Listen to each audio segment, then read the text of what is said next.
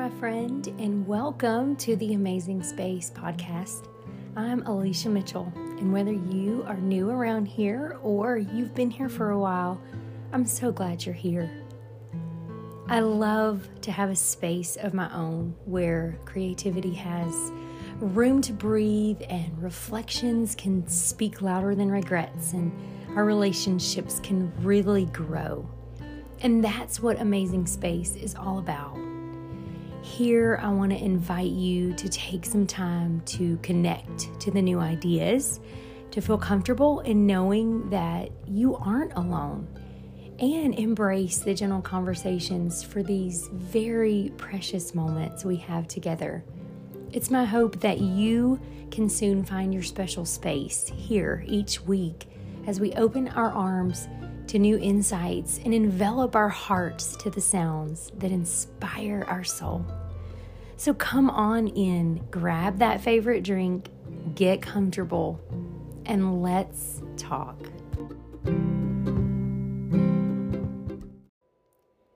In my spare time, which in and of itself is comical.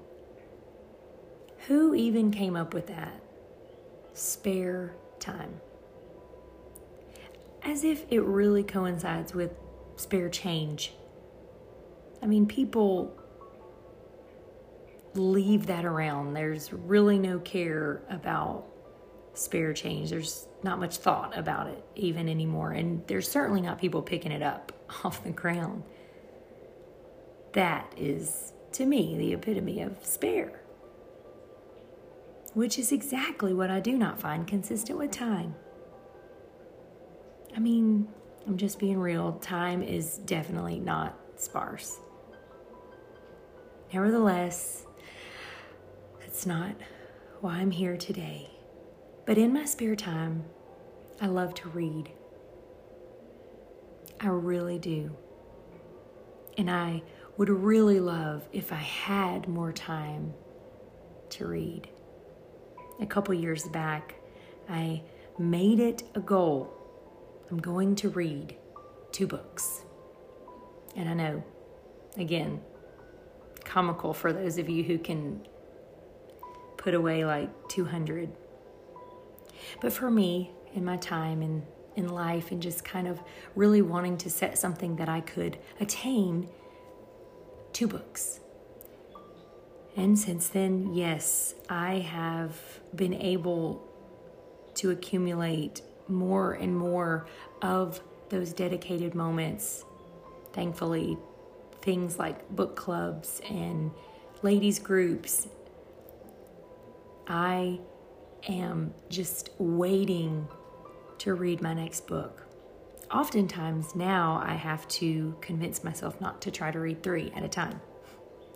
Also, a challenge. But I do have to make time to enjoy the works of many great authors. One of my favorites being a lady by the name of Kim Haney. In her book, God Has a Waiting Room, she writes, when you are passionate about something in your own life, you directly impact the people around you without even trying.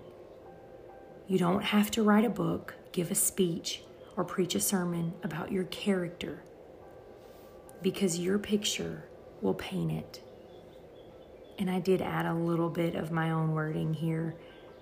Your spirit will speak it. Your choices will determine it. Your conversation will reveal it. The things and people you are involved with on social media will expose it. And your response to situations you don't understand will uncover the true you.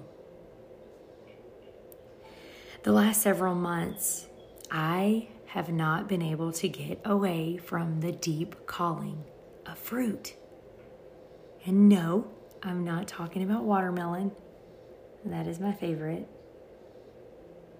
I'm talking about the fruit of the Spirit. And you may remember back in December of last year, I talked about the fruit of the Spirit on one of my episodes. episode 18. Through the course of time and books and devotions, I'm what we would say in therapy, stuck. The fruit of the Spirit is really a simple concept. I mean, right? Well, that's what keeps me coming back for more. For months, days, moments, situations. And I want to sit and just talk with you about fruit. What this looks like, what it feels like, what it sounds like, what it tastes like. And yes, what it smells like. Should be a fun time, right? Last week I shared with you the idea of creativity and how that reveals itself in many forms. The most common being the art of pictures or paintings, maybe a sculpture or a statue. And even if you aren't an artsy person at all, there is still a concept of wonder when you see something of beauty or unique quality that someone had the talent to create. I also reminded you that you are that same wonder, if you will, being the person you are, the individual God masterfully created. Don't ever forget that. You may acquire different talents. You may have different abilities, but those talents are yours. And I encourage you, use them. However it is you create beauty, don't stop pursuing that art you possess because someone needs it. Others need to experience it. It is when we stop finding purpose in our own picture that so many other elements have the potential to damage it. And unfortunately, it takes so much longer to restore that after there has been damage. And I'm sure you would agree. Have you ever met someone or been in contact with people who don't exactly leave that sweet, savoring spirit in the atmosphere? What we see is not that of an appealing fruit. And I hope it's okay that we stay here for a little bit. I was intrigued. In the here and now of this concept, this fruit of the Spirit, we are called and we are commanded to exemplify. I kept searching for the missing piece. It seems so simple, I'm sure, to you, but I was convinced I had to make a connection. And here, with my longing for the clear idea of why it is so hard to find fruit, to find good fruit, to keep it and to nurture it, to use it and allow it to be used without causing harm to self or to others. And that was it. The connection I was looking for. The answer I needed was exactly that. Connection.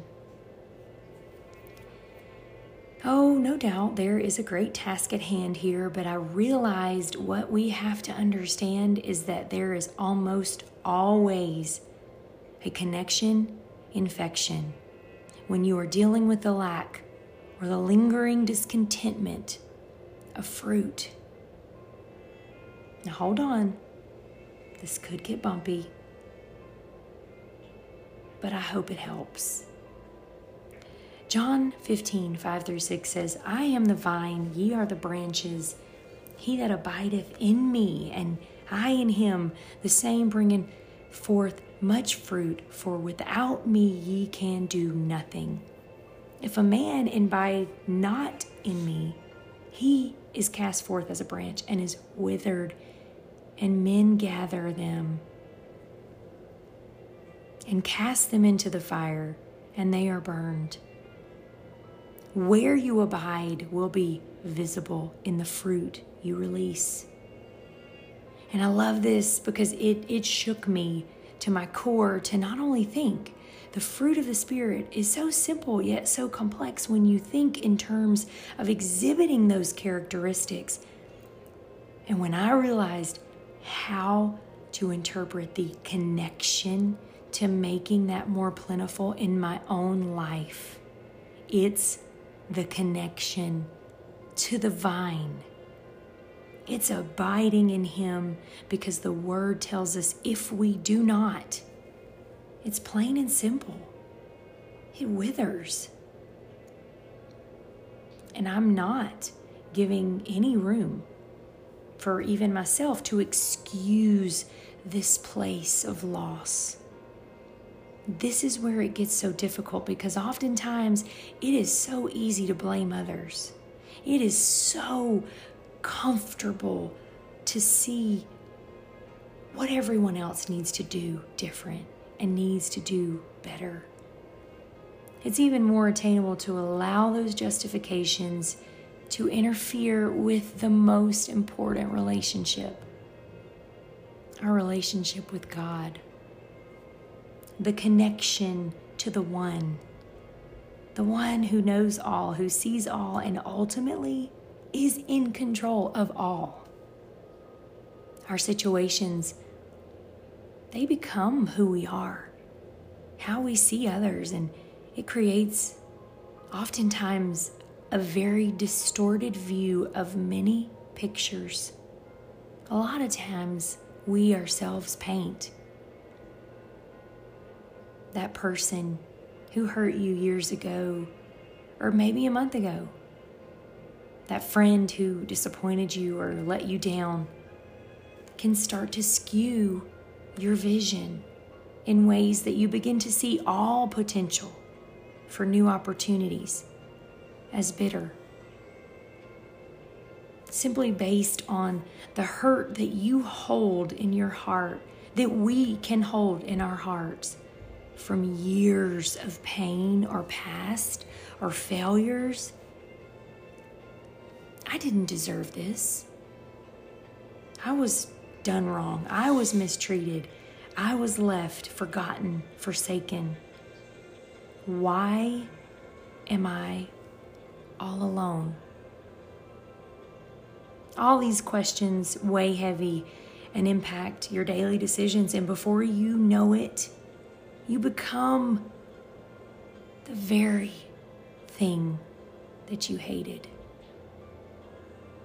You begin to hurt people from your own hurt. You begin to shatter relationships, tear down others, to try to find something beautiful because you can't see it in yourself. Maybe if they look bad, I'll look better.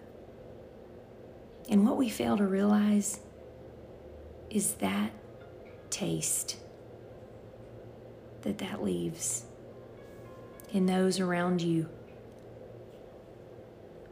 It is not of a holy God, a God that created all things beautiful, a God that even in my deepest, darkest, most messed up state still chose to call me, still said, I can use her. Our God doesn't call things. And I want to even go further. Our God does not call people ugly. Your God and my God in all His majesty and perfection did not create you for someone else to say you hold no value. And if He will not let others say it, my friend, you cannot say it. I know that's a place we ourselves have to create. We have to be so deep in what God has, what God sees and what God says, that it completely changes our perspective. To have and to hold is more than a marriage covenant with a person. It's a covenant with our Creator. And that covenant is kept through those dark places.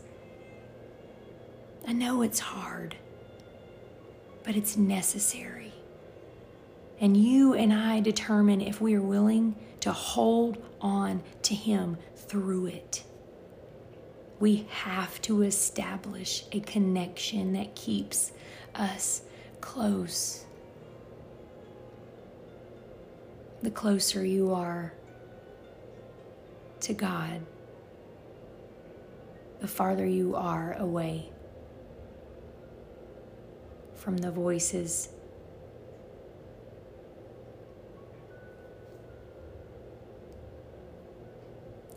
So whether you wither is up to you.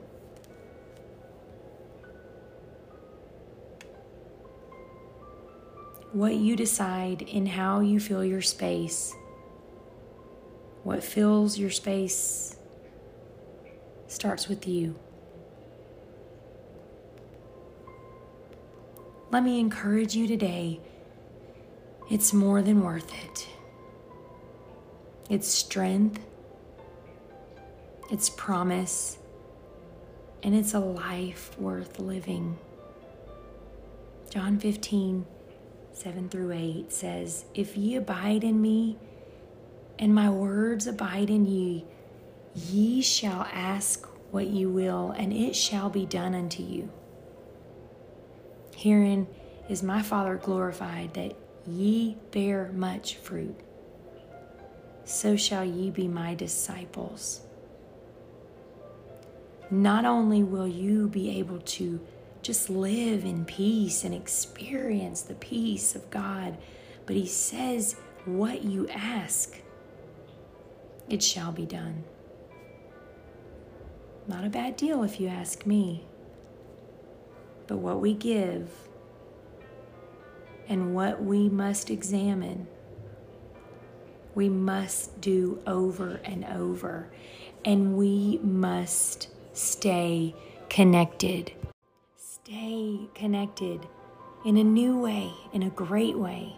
Make it your priority, your desire to create and keep that connection strong every day.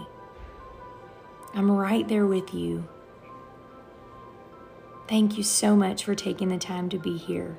And I can't wait to meet again. Until next time, love without reason, laugh without regret, and pray without ceasing.